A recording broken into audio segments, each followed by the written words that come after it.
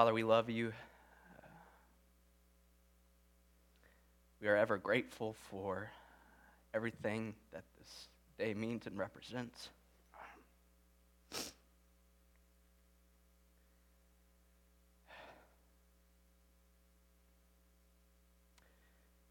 Father, I ask for your strength to get me through this. I ask that you watch over your children this evening as we remember and honor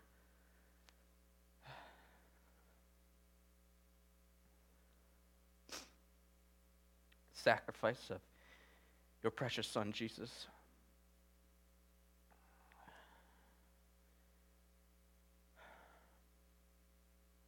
Father, I just pray that tonight we can feel your love that you've displayed for us, not only on the cross, but day in and day out, the way you relate to each and every one of us.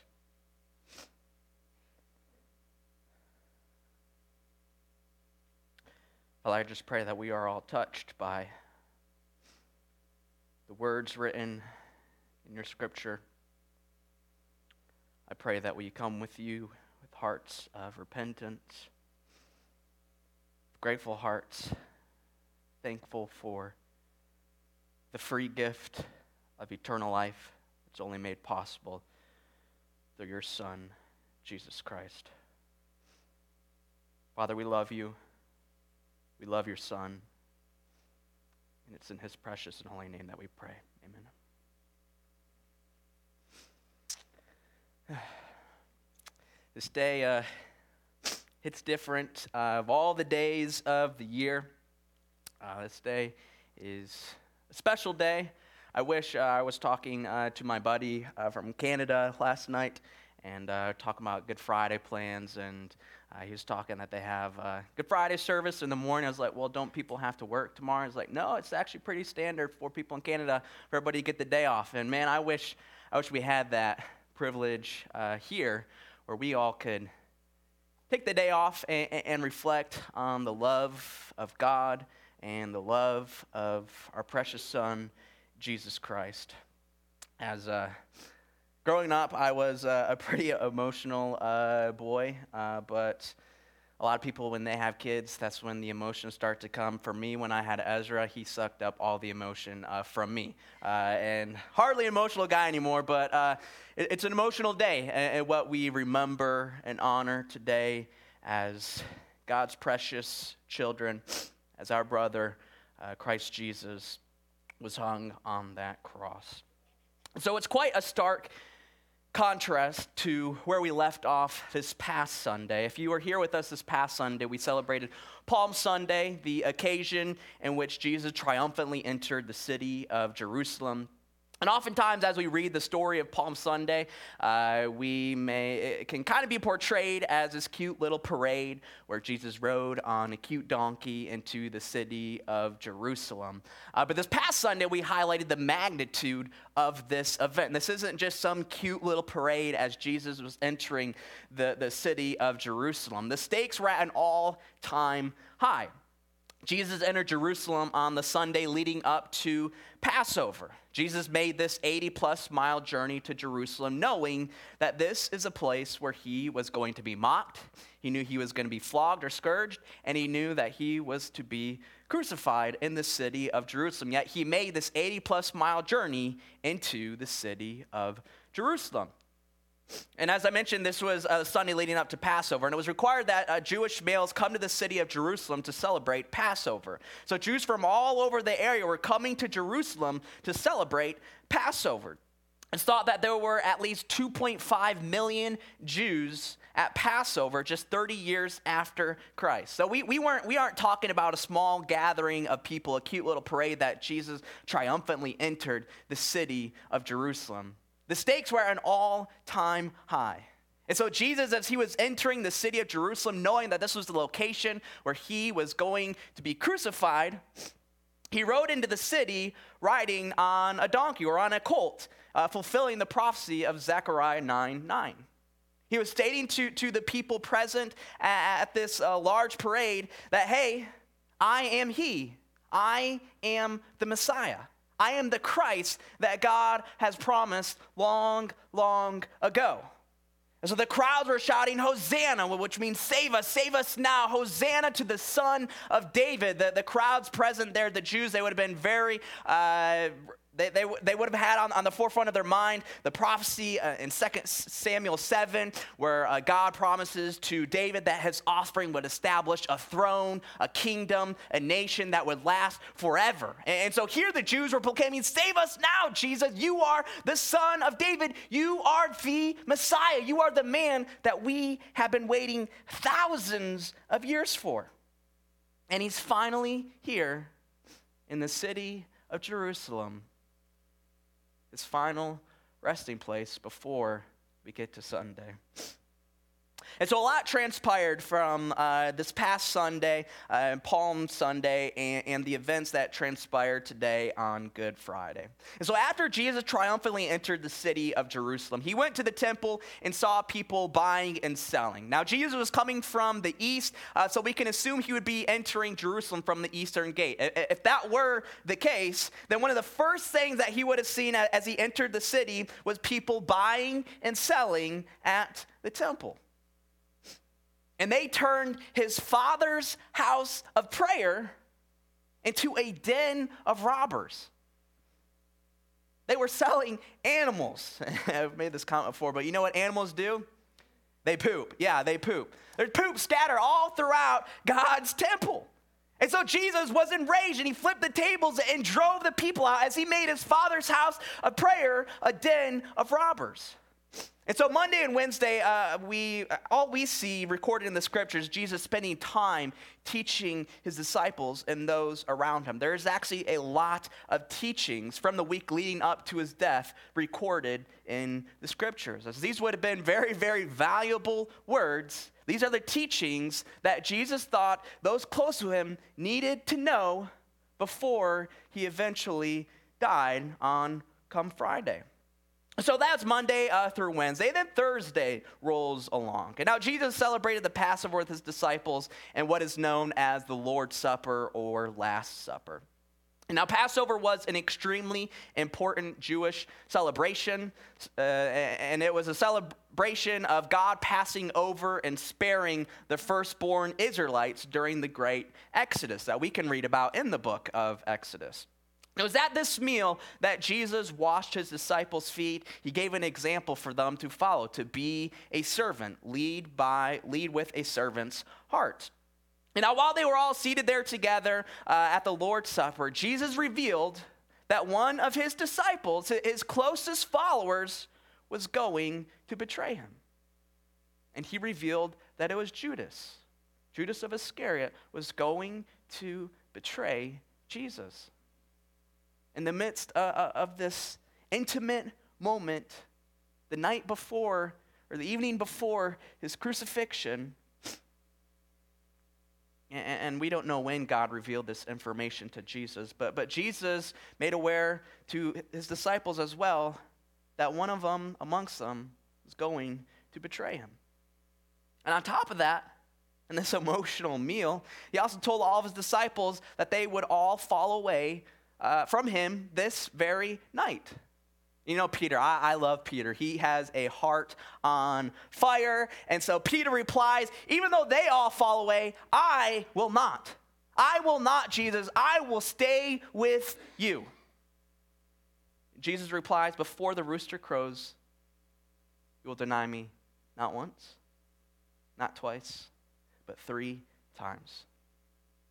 So before morning comes, less than 24 hours, he's going to be betrayed by one of his disciples. All 12 of his disciples are going to fall away.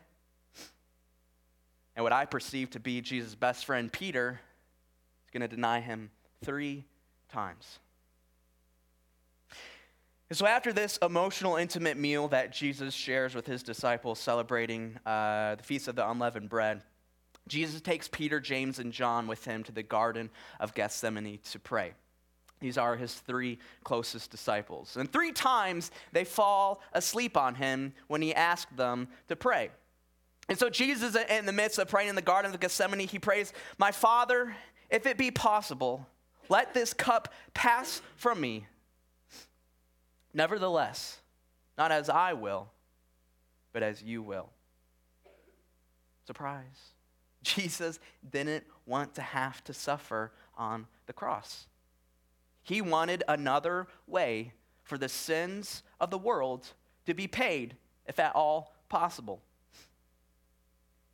However, he ultimately submitted to his Father's will. And so while Jesus was praying there in the Garden of Gethsemane the night before his crucifixion, he was sweating drops of blood.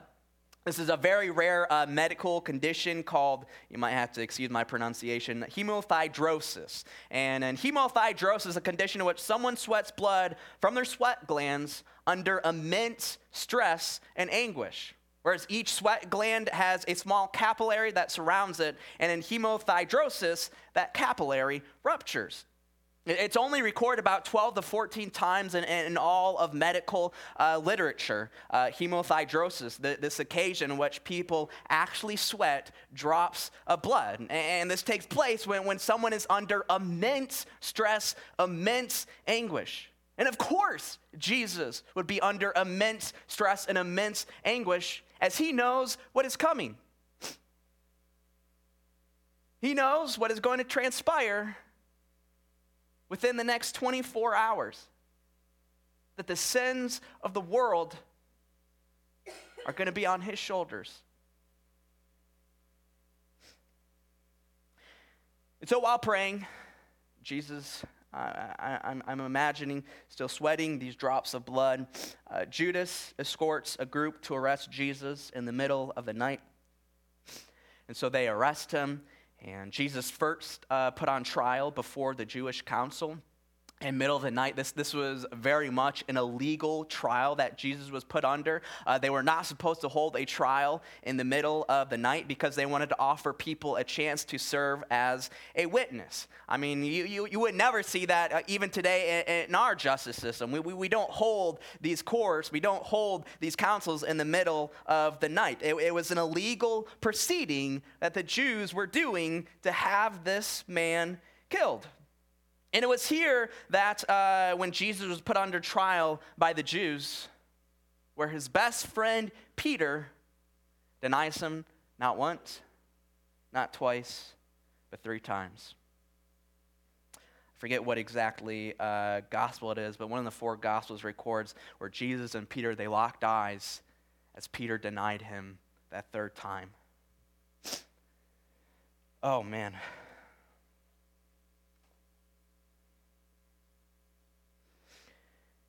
So at this Jewish council, this illegal council where they're putting Jesus under trial, they make the claim that he must die because Jesus said that he is the Son of God. And so Jesus, claiming to be the Son of God, these Jews thought that it was worthy for him to die. He needed to be executed because he was claiming not necessarily to be God, but to be the Son of God. And so the Jews, they spat on him, they struck him, and they slapped him all throughout this council. Not very religious things to do. And so the Jews brought Jesus before the Roman governor Pilate to do their dirty work. And so Pilate gave the crowd that was present there, which would have been the Jews, he gave them a choice. As was customary. They had the choice to either free Jesus or to free Barabbas, a vile criminal, a vile murderer. And the crowds present, the Jews,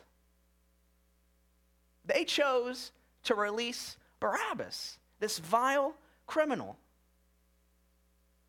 That line got me in that video. It's Jesus hanging on that tree, and I am on this hill free.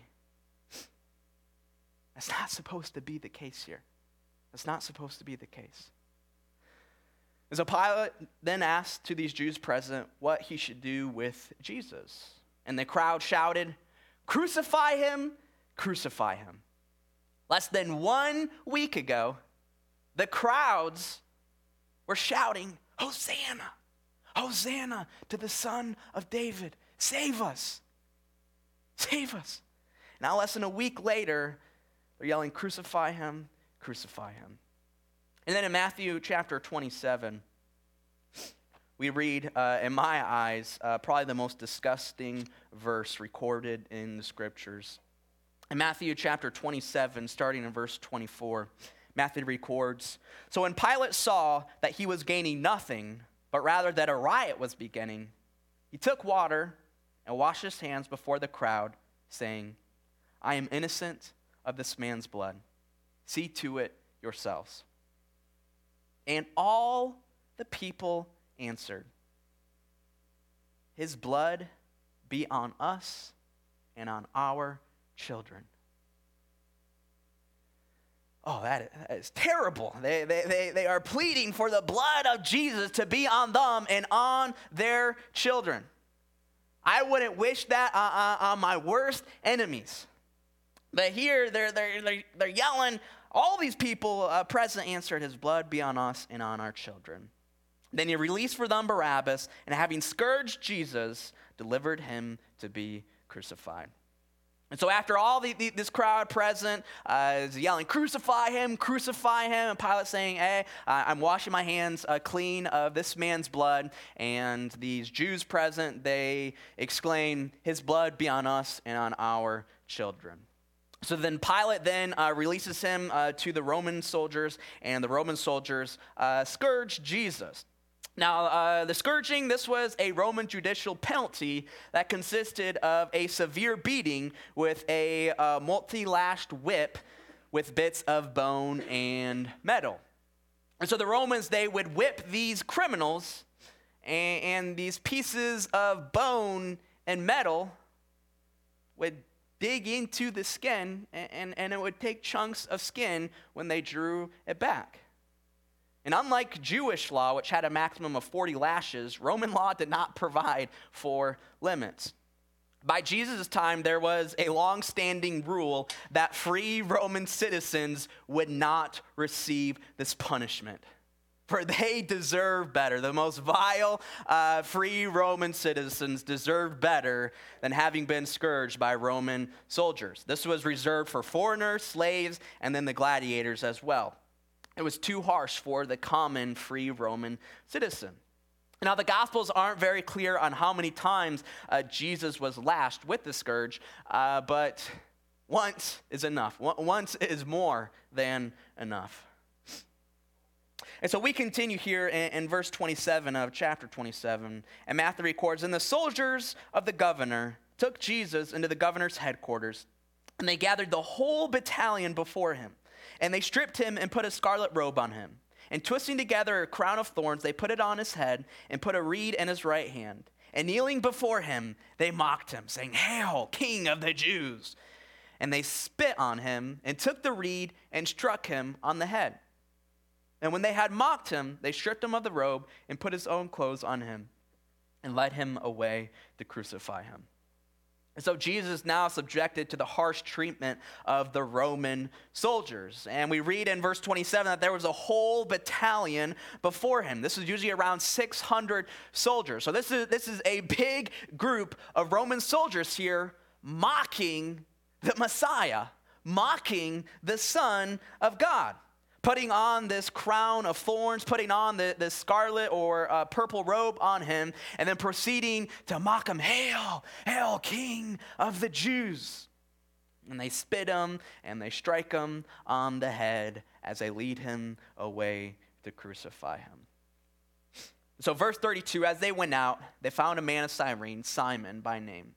They compelled this man to carry his cross, and when they came to a place called Golgotha, which means place of a skull, they offered him wine to drink, mixed with gall, but when he tasted it, he would not drink it. And when they had crucified him, they divided his garments among them by casting lots. Then they sat down and kept watch over him there, and over his head they put the charge against him, which read, This is Jesus, the King of the Jews. Then 2 robbers were crucified with him, one on the right and one on the left. And so they compelled a man named Simon to carry the cross of Jesus. As Jesus, he was already severely beaten at this point. If we remember the night before, he was sweating. I think literally, he is literally sweating drops of blood. You could imagine that would drain your strength, that would drain your energy. On top of that, he was severely beaten by the Roman soldiers in this flogging and the scourging that they partook of this innocent man. And on top of all that, it appears that he's been awake for over 24 hours at this point. Probably closer to 30 or 36 hours. He's had zero sleep. And so this is a man with very little strength left in his body. And so this man of Cyrene named Simon carries this cross for Jesus. And the soldiers then divided up the garments of Jesus by casting lots to fulfill the prophecy in Psalm 22. That's incredible to me. That throughout this harsh Roman execution, God is revealing to the people that, hey, he is the Messiah. These Roman soldiers were fulfilling prophecies written over hundreds of years ago to the T. God is using the bad guys to fulfill prophecy. He's using the bad guys to show that this is his son. This is his chosen one. So then Pilate had inscribed on his cross, "This is Jesus, the King of the Jews." I love it. In one of the other Gospels, it records where the Jews asked Pilate for it not to read that this is Jesus, King of the Jews, but rather that it read, he said he is the King of the Jews. But Pilate said, no, enough of this. And inscribed on the cross reads, "This is Jesus, the King of the Jews." And so Jesus then was hung on that cross with two criminals on his side. The types of people that should have been present there hanging on that cross. And so in verse 39, "And those who passed by derided him, wagging their heads and saying, 'You who would destroy the temple and rebuild it in 3 days, save yourself. If you are the Son of God, come down from the cross.' So also the chief priests with the scribes and elders mocked him, saying, 'He saved others, he cannot save himself. He is the King of Israel. Let him come down now from the cross, and we will believe in him. He trusts in God. Let God deliver him now, if he desires him. For he said, I am the Son of God.' The robbers who were crucified with him also reviled him in the same way." And so this Roman crucifixion, it was meant to be a humiliating process. And no doubt people would get mocked and jeered while they were hanging on that cross. And the same took place with God's Messiah, God's Christ, Jesus. As Jesus was hanging on that cross, the people had no sympathy for him. They didn't have any empathy for him. They were mocking him while he was hung up on that cross. And it's not just the common people who are engaging in this mockery of Jesus. It is the chief priests. It's the scribes and elders. It's the highest sect of the Jews partaking in this mockery of God's Messiah. The exact Messiah that these chief priests and scribes and elders have been looking for. And here they're mocking him on the cross, saying, "If you are the Son of God, come down from the cross. Save yourself. Save yourself. He saved others. He cannot save himself. He trusts in God. Let God deliver him now if he desires him." And so verse 45, Matthew continues, "Now from the 6th hour, there was darkness over all the land until the 9th hour. And about the 9th hour, Jesus cried out with a loud voice, saying, 'Eli, Eli, lama sabachthani?' That is, my God, why have you forsaken me?" And some of the bystanders, hearing it, said, "This man is calling Elijah." And one of them at once ran and took a sponge, filled it with sour wine, and put it on a reed, and gave it to him to drink. But the other said, "Wait, let us see whether Elijah will come to save him." And Jesus cried out again with a loud voice and yielded up his Spirit. And so from the other Gospels, we can see that Jesus hung on the cross from about 9 a.m. to 3 p.m. And then from the 6th hour, which is about noon, there was darkness over all the land until 3 o'clock. And so Jesus, as he's hanging on this cross with nails piercing his hands, some believe the wrists on both sides, and his feet as well, he's crying out to his Father, my God, why have you forsaken me?" And then the soldiers offered him sour wine to fulfill the prophecy in Psalm 69. I love it. Again, God using the bad guys to assure the people that, hey, to assure to us that, hey, this is the Messiah. This is my chosen one. And so Jesus cried out again, and John records that he said, "It is finished." And then he breathed his last. Now, when hanging by the arms on a cross, victims' body, they would sag. And the diaphragm drops into the abdomen, and it pulls in air. And so someone hanging on the cross would actually have no difficulty pulling in air to the lungs. The tough part was breathing out. In order to exhale, they would have to pull up against the spikes, against the nails with their hands, and push up against the spikes with their feet. So every time that God's Messiah took a breath, his beaten back after the scourging would rub up against the rough edges of the cross, having to pull up against the spikes in his feet and in his hands. Now, I want everybody, just for a second here, to put your hand right in front of your face, in front of your mouth. And I just simply want you to say, "It is finished." Yeah. When you're talking there with your hand right in front of your mouth, you'll feel the breath coming out of your mouth.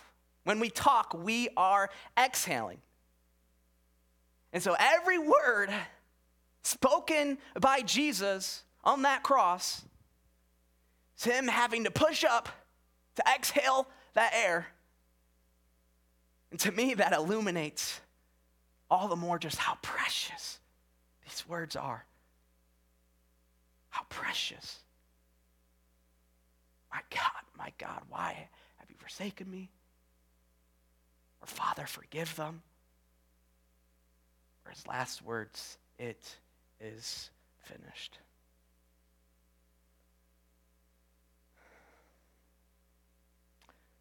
Verse 51, "And behold, the curtain of the temple was torn in two from top to bottom, and the earth shook, and the rocks were split."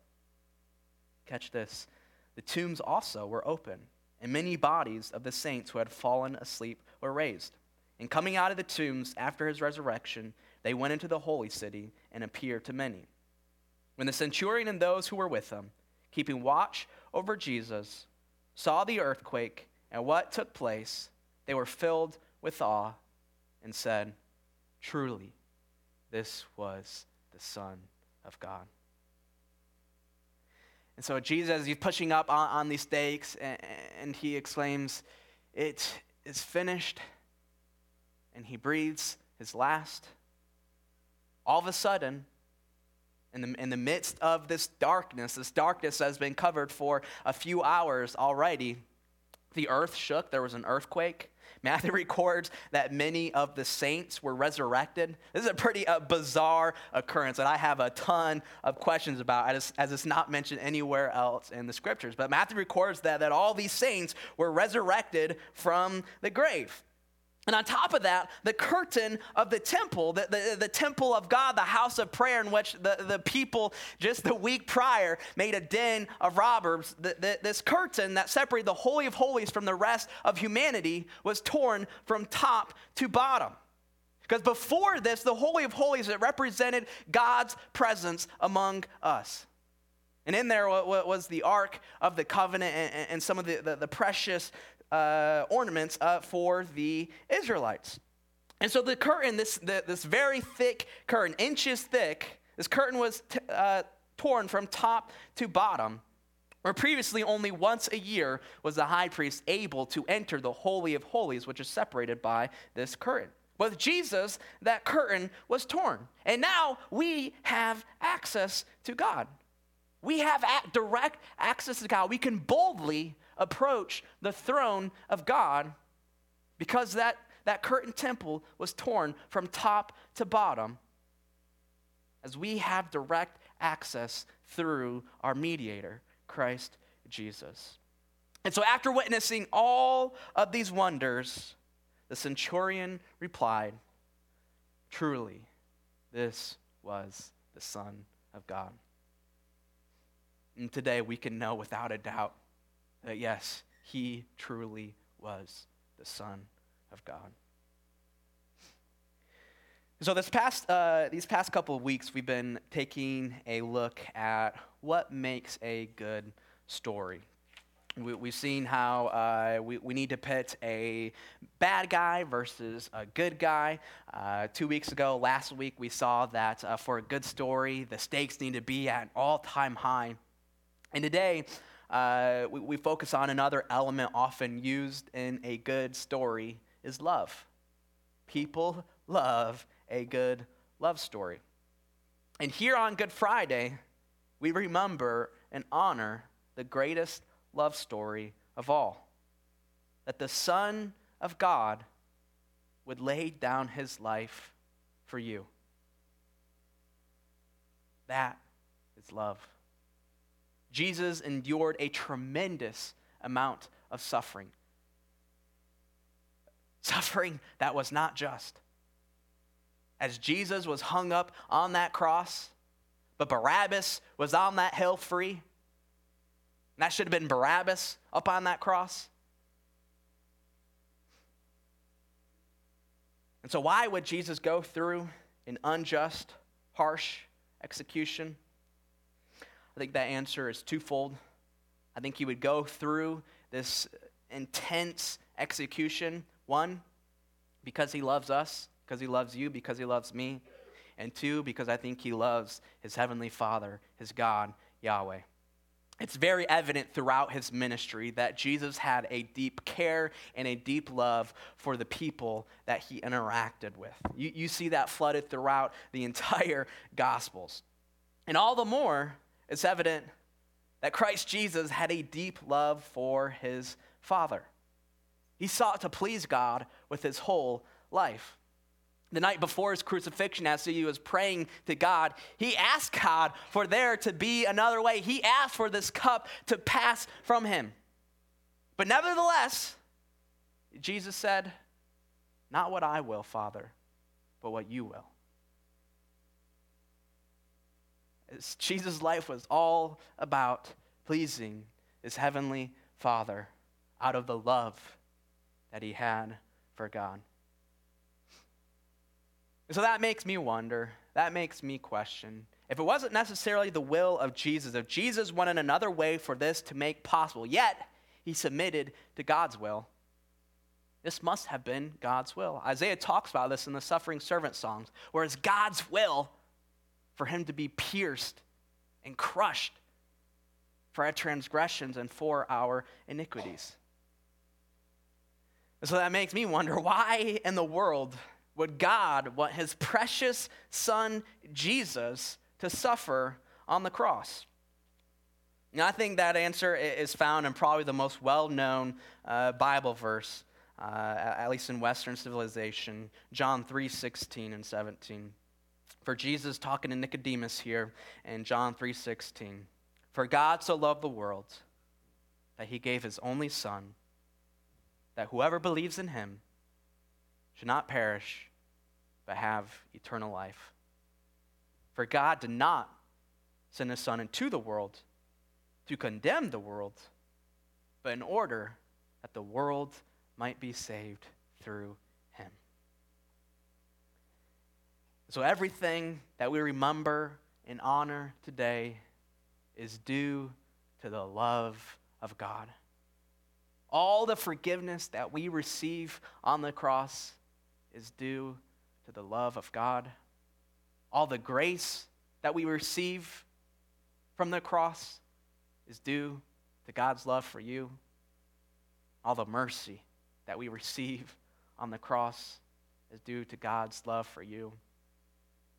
And this promise of eternal life, of a day and age where everything wrong this world will be made right, is due to God's love for you. You are loved by God. And I hope that you see that with clear eyes as we remember and honor Good Friday today. Let's pray. Father, we love you. Father, we can't even begin to imagine the love that you have for us, that it was your will to have your precious Son, Jesus, pierced and crushed and crucified for us. Father, we recognize there is no greater act of love in all of history. And Father, we just give you thanks that we are on the receiving end of that greatest act of love. So Father, I just pray that we as a church, we reflect the love that you have for us and to those around us. We love you. We love your Son, Jesus, who hung on that cross. And it's in his name that we pray. Amen.